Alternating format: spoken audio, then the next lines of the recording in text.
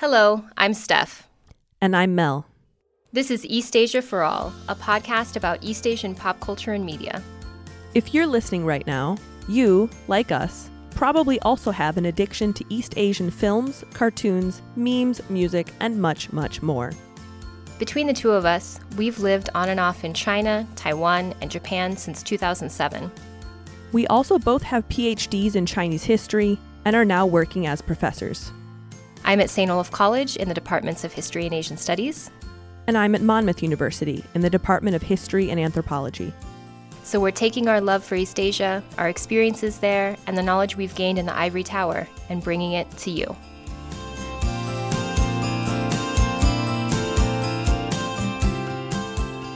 Today we're going to talk about an amazing manga, or Japanese graphic novel series, called Showa by Shigeru Mizuki.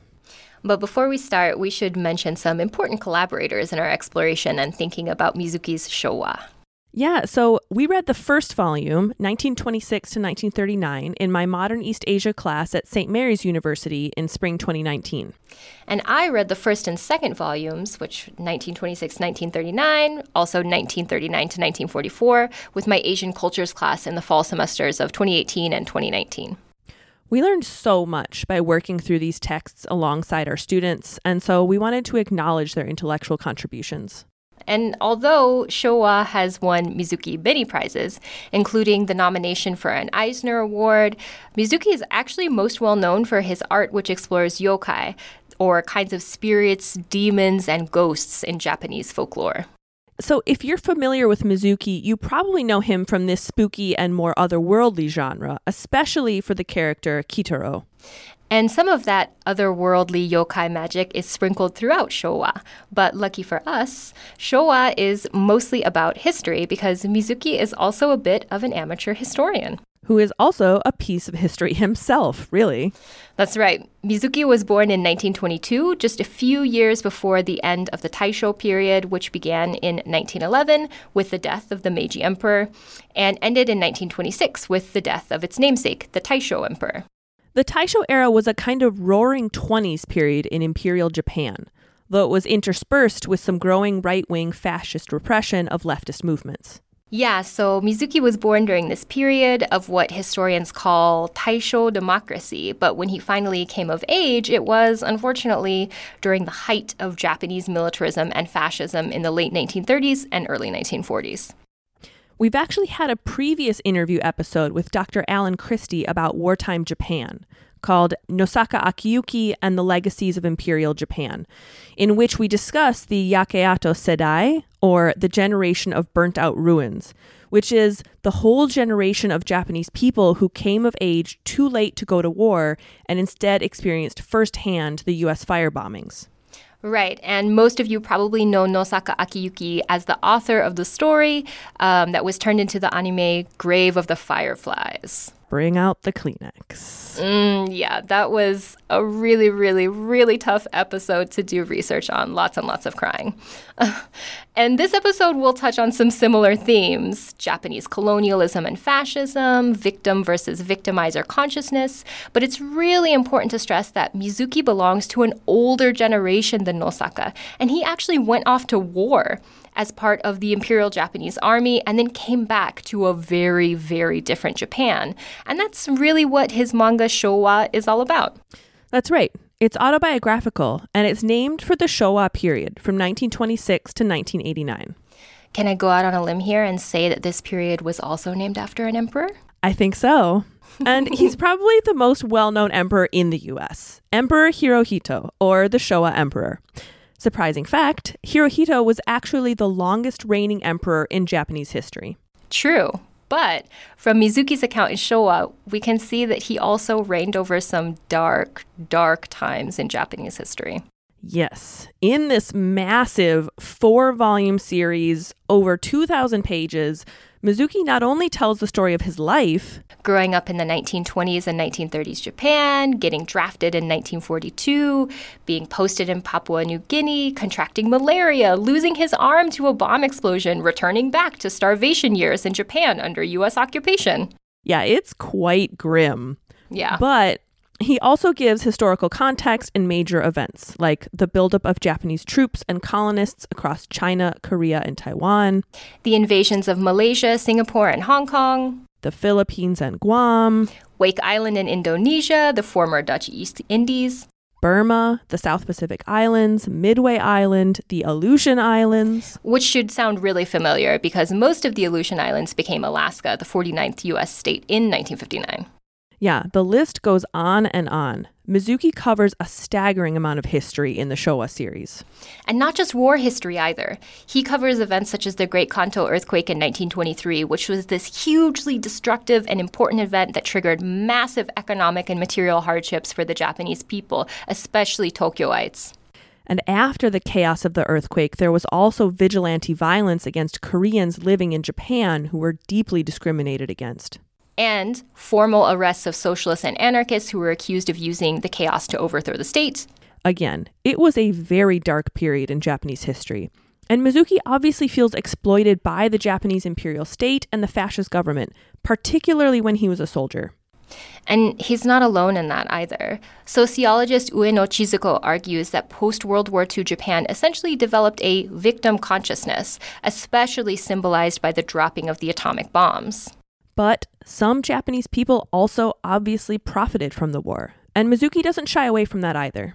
Right. He even discusses his grandfather, who set up a business in Java, Indonesia, which was a Dutch and then a Japanese colony. And he's a great example of how, in the midst of a lot of suffering, some Japanese people leveraged that into a living, if not wealth. And we should also stress that Mizuki expresses a lot of guilt over the atrocities that Japan committed during the war. Yeah, he covers so many atrocities in Showa that are frankly still deeply controversial today. He explicitly portrays the Nanjing Massacre, for example, as an atrocity that was carried out by the Japanese. But at the same time, he doesn't focus on the event to a great extent, and he implies within the writing that it was a one-time massacre rather than the months of looting, torture, rape, and killing that it actually was. Right. And we should acknowledge that in this brief treatment of the Nanjing Massacre, could it be not only for political reasons, but also because of the scope of the project? You know, it's a long period of time after all, right? 1926 to 1989. There's an overwhelming amount of historical information, but really overall, his narrative really fits the victim consciousness narrative. And his portrayal of his relationship with the Tolai people is also both sincere and problematic. Right. Another really good point. He does not portray them as having lives or personalities beyond their relationship with him. And they're often depicted in a really stereotypical way as kind of noble savages. Now, of course, the medium, manga, with comic panels and limited text, also doesn't always give a lot of space for this kind of analysis. But that visual aspect is also kind of a plus, and why we kind of love using Showa in the classroom. Right. It has different kinds of artistic styles. Some figures are cartoonish, some are photorealistic. And like some of his other characters, his yokai characters, Mizuki's character is also an odd child. And frankly, kind of an odd adult. Yeah, I think he would agree with us. A little odd, a little weird. Yeah. But it makes for a really fun perspective, especially for such a dark topic. Yes, it's a total pleasure to read with students. And even though its marching pace through historical events can be really dizzying, it also opens up all of these moments for conversation about a history that is really difficult to discuss. And that's really why Mizuki created Showa, to help people discuss it, to make sure that no one, especially Japanese youth, forget the horrors of the war, not only for Japan, but for the world. Now, today, to help us discuss this graphic novel series, we have brought in a special guest, Dr. Maryanne Rhett, who specializes in the history of graphic novels. We really enjoyed our conversation with Maryanne, and we hope that you enjoy it too. Thanks for listening. Today we have an interview with Dr. Maryanne Rhett on graphic novels as history and used in the classroom as part of our episode on Showa. So I thought we would start by asking you, Maryanne, to introduce yourself a little bit and tell us about your research. I am Maryanne Rhett. I'm a professor at Monmouth University. And although I was trained as a world historian, I've become a comics historian in recent years. I teach classes using comics. I teach a whole class just about comics and graphic novels. And I mix my more traditional research with this new avenue. My most recent book is looking at how Islam is portrayed in comics from the turn of the 20th century. Thanks so much, Maryanne. We're so excited to have you here today because we also really aspire to use graphic novels in our own teaching. And so we were hoping you could talk a little bit today about why you find graphic novels useful in the classroom and specifically what the visual aspect allows for in the classroom that maybe traditional text doesn't. Sure. So using comics in the classroom, I've been doing this for about 10, 15 years, although I was first introduced to them when I was doing my master's work at the University of Arizona. And we used Persepolis in a big 350-person humanities of the Near East class. And I found then that students engaged with this topic, in particular, the Iranian Revolution, in a way that the traditional textbooks just didn't encourage.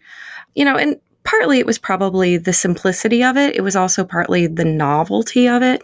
It was certainly back in the day when nobody was assigning comic books and graphic novels in a college classroom, at least not really beyond maybe Mouse. And so there was that element of it. But when I started talking to my students and then I started to assign my own comic books and graphic novels in the classroom, and I asked them what they liked about them, a lot of them said that they liked the different elements that it brought, that it allowed them to imagine and reimagine the text through the visual elements. And I always tell my students, the first thing is you're going to have to read whatever I give you twice, because you're reading it for the text, but you're also reading it for the visual elements. When they accept that they're going to have to read everything twice, they realize that there really is a second story or a third or a fourth story going on in the background to the text. And they like that depth that it gives them. Yeah, that's a really good practical tip. And coming off of that, wonderful description, it might seem a bit counterintuitive, but I'm going to ask, because you've written about this, what is up with this denigration of graphic novels, and why do you think that this genre has often attracted scorn?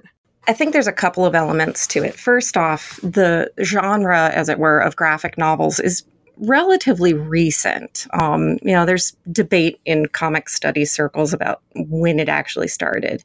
But if we say with Will Eisner and his work, it's only the last few decades that we've had this complete sequential art in a novel-like form.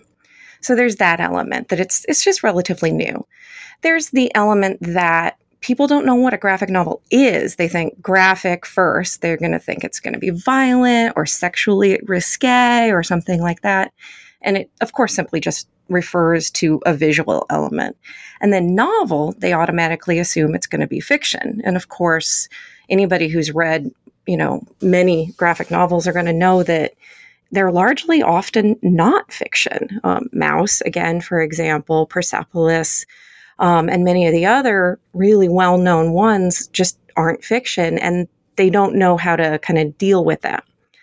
And then there's the element, the fact that they come out of comic books and comics more broadly, and just the whole history of sequential art, particularly in the United States, and this is also true in places like Canada and Great Britain. We went through the anti-comics era with the work Seduction of the Innocent by Frederick Wortham and the creation of the Comics Code Authority, and it really just took the teeth out of comics, as it were. And the comics that were being produced were for little kids, and they were kind of boring and kind of infantile. And so people just assumed comics were always that way. But of course, if you start looking to the pre-Comics Code Authority comics, you find that they really weren't kids' things. They were really very much meant for older audiences. Although there were certainly kids' comics, they were pretty serious stuff. And I think we have this sort of cultural amnesia, particularly in the United States, about that longer history of the depth of what a comic can offer. Yeah, that's so interesting because I certainly feel that. I felt that very strongly the first time I ever went to Japan and saw that people were engaging with manga and comics in this way that people in the US didn't at all. I think that kind of historical amnesia clearly is present. And I think, too, with the discipline of history, what you bring up, Maryanne, about this kind of resistance to teaching with graphic novels because they're kind of perceived as fiction seems like one impediment. So I wonder if you could talk a little bit about what other reasons, like why history in particular kind of comes alive with graphic novels. As you said earlier, maybe more engagement, or are there other reasons to teach history with graphic novels? So there's a couple of elements, right? There's teaching history using a graphic novel that is written as history. So in that case, I'm thinking of something like Trevor Getz's Abena and the Important Men, or even Will Eisner's take on the Protocols of the Elders of Zion and showing that propagandist history that was related to that. These are texts that are written, well, not just texts, these are visual works that are written to give an element of history light. And often, and I think this speaks to the history of comics, often they are telling stories that are largely forgotten in traditional textbooks. So Abena, as an example, you're getting a story about the late 19th century in Africa, about women's rights, about the place of women in society, about the question of continued slavery, legal voice, and all of that. This is a story that would have never been told in a traditional textbook because the primary documents that Getz had to work with just really weren't there. So the comic in this particular case, the graphic novel, allowed Getz to build the story and develop a visual sense to go along with the very fragmentary pieces that were there. Then there's the other element of comics as history. And in this case, you look at something like Barefoot Gen and the bombing of Hiroshima and the Japanese experience during World War II. And of course, this is written, it is a fictionalized account of what happened, and it's written several years after the bombing, but it gives students a real sense of what it was like to be in Japan during World War II in a way they're not going to get from a scholarly text looking back on it, because it is that firsthand account in giving us a better sense of a personal perspective on the war. But going beyond a biography, which is what you could do, the visual element adds in so much more depth. So again, going with Barefoot Gen, you get all of this visual cue about the types of songs that are being sung, what towns would have looked like, the dress people are wearing, and it's more depth to that narrative that they probably are just getting from a straight linear historical unvisual history book. And I've definitely found, because I've also, I think once used a graphic novel in the classroom, my students really loved the images, really loved being able to see, as you said, what people's clothes looked like, what the world looked like in the time period that they're studying. Mm-hmm. And it really made me think about how we live in a very visual world, especially in the way that people engage with the internet. I mean, Instagram, Snapchat, images really seem to be the most common way that young people communicate with each other. And so I might assume that most of my students have developed a somewhat decent visual literacy. But you mentioned in one of your articles that instructors shouldn't assume too much capacity on the part of our students to read and understand the imagery and symbolism used. So can you tell us more about that? Yeah, a really good example of that is Sean Tan's The Arrival, which is, for lack of a better word, a graphic novel, but there is no written material in it. There is no text, at least nothing that anybody can read. It's sort of alien language, I guess. And so my students have to deconstruct this entire narrative around the visuals. And it's interesting for me to watch them because they get the more obvious stuff. In essence, it's an immigrant story. And so, of course, being as close as we are to Ellis Island, they've got some sense of that narrative. But asking them to go beyond or deeper into the visuals, how does the author show a lapse of time, for example? Or how does the author give us a sense of the alienness of a new society? Or how do we know that this is a safe place versus a dangerous place? And asking them to deconstruct these symbols asks them to go a lot further. They're very good at the sort of veneer of imagery, but asking them to go deeper is where our role as educators comes in, right? That we're giving them more tools to work with. The symbols that would have been commonplace in 1900 may not be commonplace today, and they might not get them as symbols. So that's where the history comes in, that we have to give them more of that context to go with the visuals that they're looking at.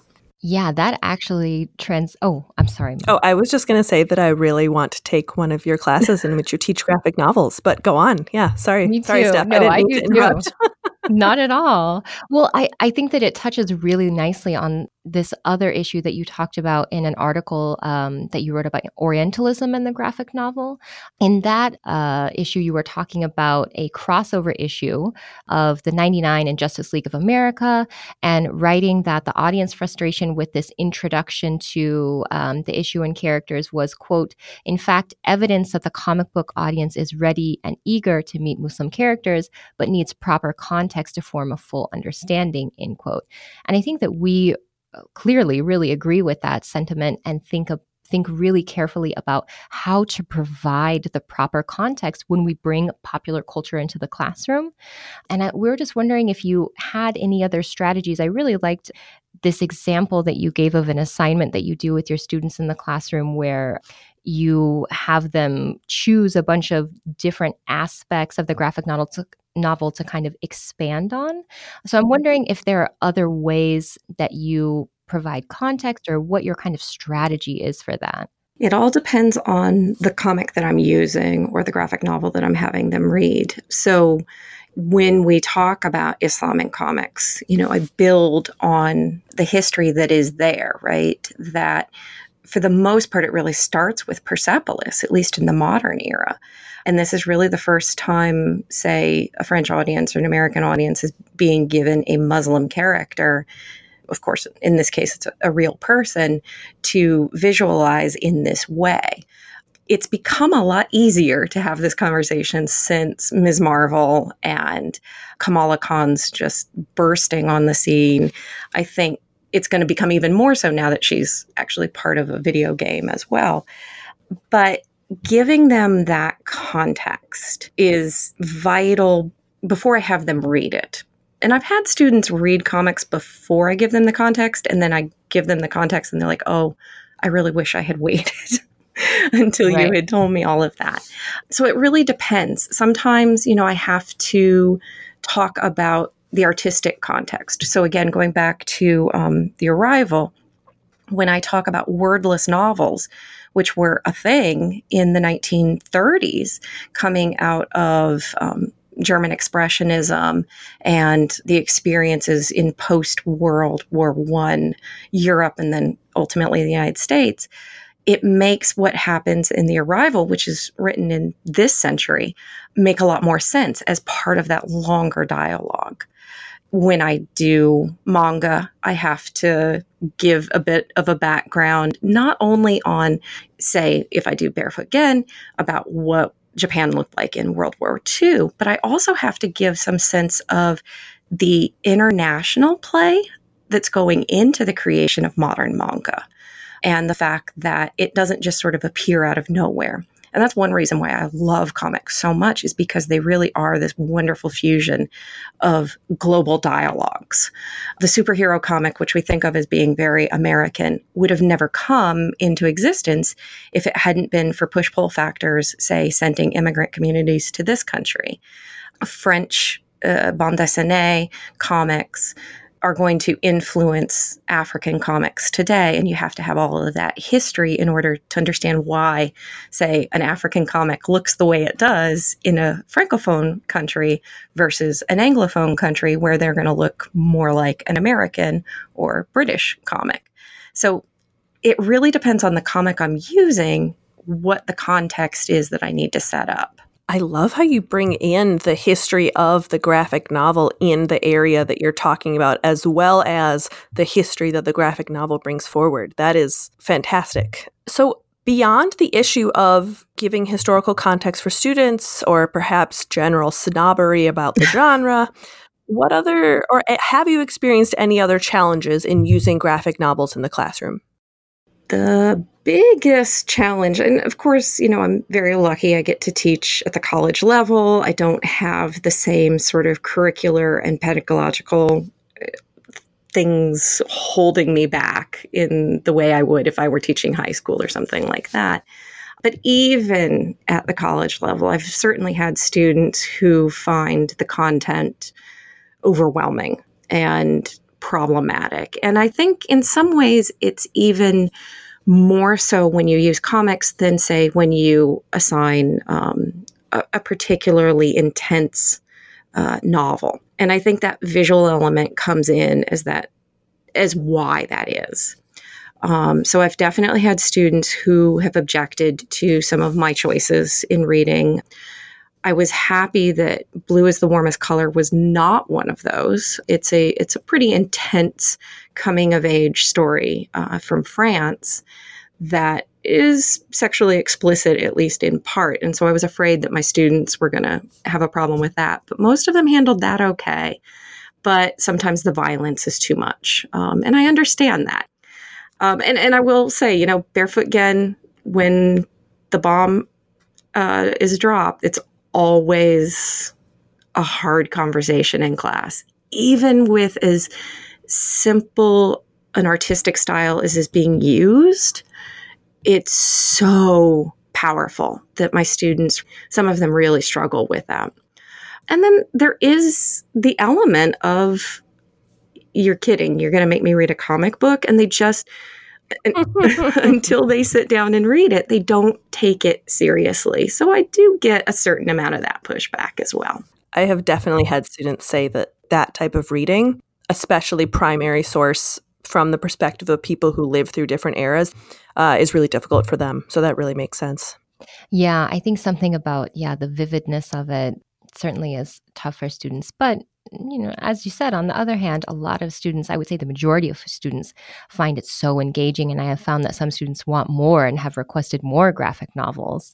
And along that line of challenges, we did have a very specific question, I guess specific to kind of thinking about graphic novels as they're produced and consumed in East Asia, but essentially how to teach students how to have a discerning eye, specifically for historically themed graphic novels. And what prompts this question is a particular artist, Yoshinori Kobayashi. His comics have these very nationalistic tones that deny the Nanjing massacre and really depict comfort women as these were women who were sexually enslaved by the Japanese army, as these really happy and enthusiastic volunteers. So, in introducing students to this genre, we also want to teach them to have a kind of critical eye. So I don't know if you have any thoughts on that or have ever run into something similar. I've certainly run into something similar. And I think as historians, we're always doing that. We're always asking our students to tell us about the authors. My grad students know that's the first thing I'm going to ask them is, who's the author? What's their perspective? What does that tell us about what they're presenting? And it's no different with a comic book. It's maybe more complicated because depending on the comic book or the graphic novel, you might have an author and an illustrator, not to mention multiple authors or multiple illustrators. And that each of those people is going to impact how it's presented. I can think of one series where I take issue with the illustrator and the way the illustrator portrays ethnic groups in a very simplistic way.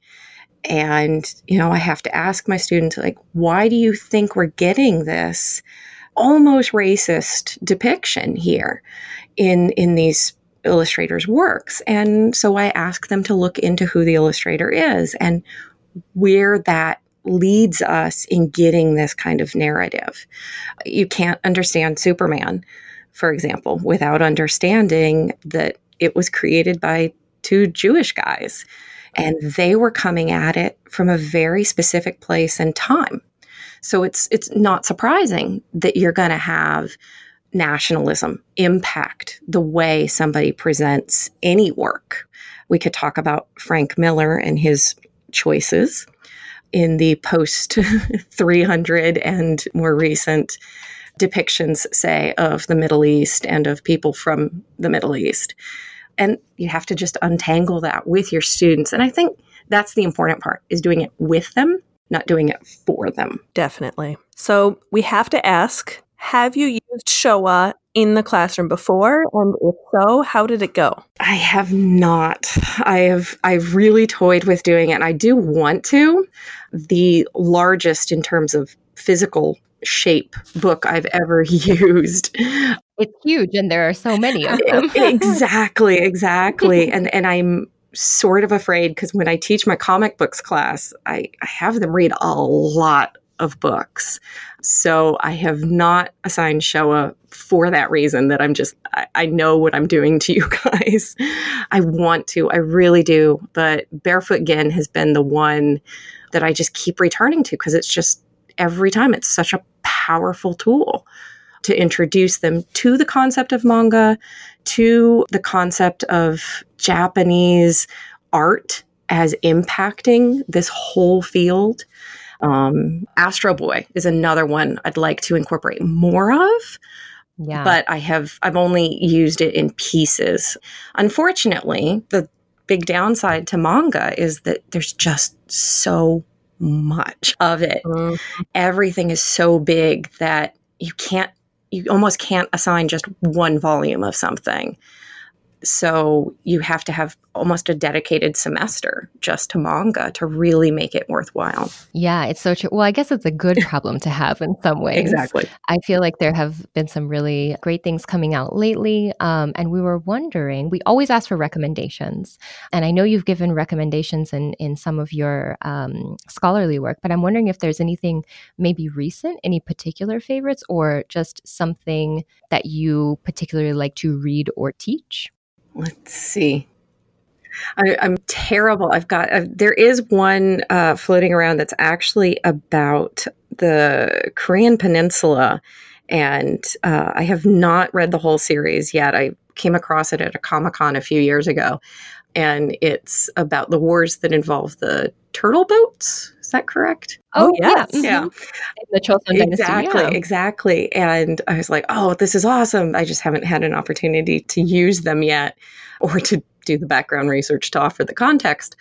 I love, in terms of scholarly comics, I really do actually love the series that the Oxford University Press is producing, which includes Abena, but most recently now includes Michael Vann's The Great Hanoi Rat Hunt. Oh, yes. That one's amazing. And I think Oxford University Press producing comic books or graphic histories, as they would have it, is interesting, right? There's a certain amount of elitism being built into this idea that, well, we don't do comic books, we do graphic histories, right? But I love them for the fact that they do give you the comic book element coupled with the actual primary sources and the perspective of the historian. So all this stuff that we've been talking about for the last few minutes, it all kind of comes together in this one package. And they are trying to produce materials that bring different voices to the table, voices that you might not have heard before. I love the works out of Native Realities, which is out of Albuquerque. It's a whole bunch of different comic books, different series from the point of view of various native peoples or indigenous peoples, mostly in North America, but not entirely. They've got one series, which is about the World War I code talkers, not the World War II code talkers. They also have a series, Super Indian, playing with the idea of the superhero, but on the reservation, and that the mashup that entails. There's some really great work coming out of Africa in general, but Comic Republic is producing a lot of digital comics that are easily accessible. And I think we're going to see even more of that as the years roll by, a lot more digital comics. My favorite is actually a web comic. It's not a series, but I just dearly love the work. It's called Kahra. She is a superhero in Cairo, and she was born out of the Arab Spring. And she's hijabi wearing, and she is sort of everything that you imagine an Islamic feminist superhero to be, including fighting femen, the white feminist, the sort of radical feminists from Eastern Europe, who notably take off their tops in protesting the patriarchy and the European Parliament. So it's a really interesting point of view of, what feminism looks like to different people in different parts of the world. And she writes in both Arabic and in English. So they're very accessible as well. Wow, those are so fabulous. What great recommendations. I'm so excited. I know. I really want to read all of them. Well, thank you so much for agreeing to do this interview and having this wonderful conversation with us, Maryanne. We really appreciate it. Oh, thank you. Yes, thank you. No, seriously, thank you. This has been a lot of fun. I could talk about this kind of stuff for days. If you like East Asia for All, you could really help us out by telling others about the podcast and leaving a review on iTunes. We're lucky that we don't need funding or donations right now, but we could use your support in getting the word out. It helps other people find the podcast. For show notes and more information about the podcast, visit our website, eastasiaforall.com. You can also find us on Twitter at eastasiaforall. Thanks.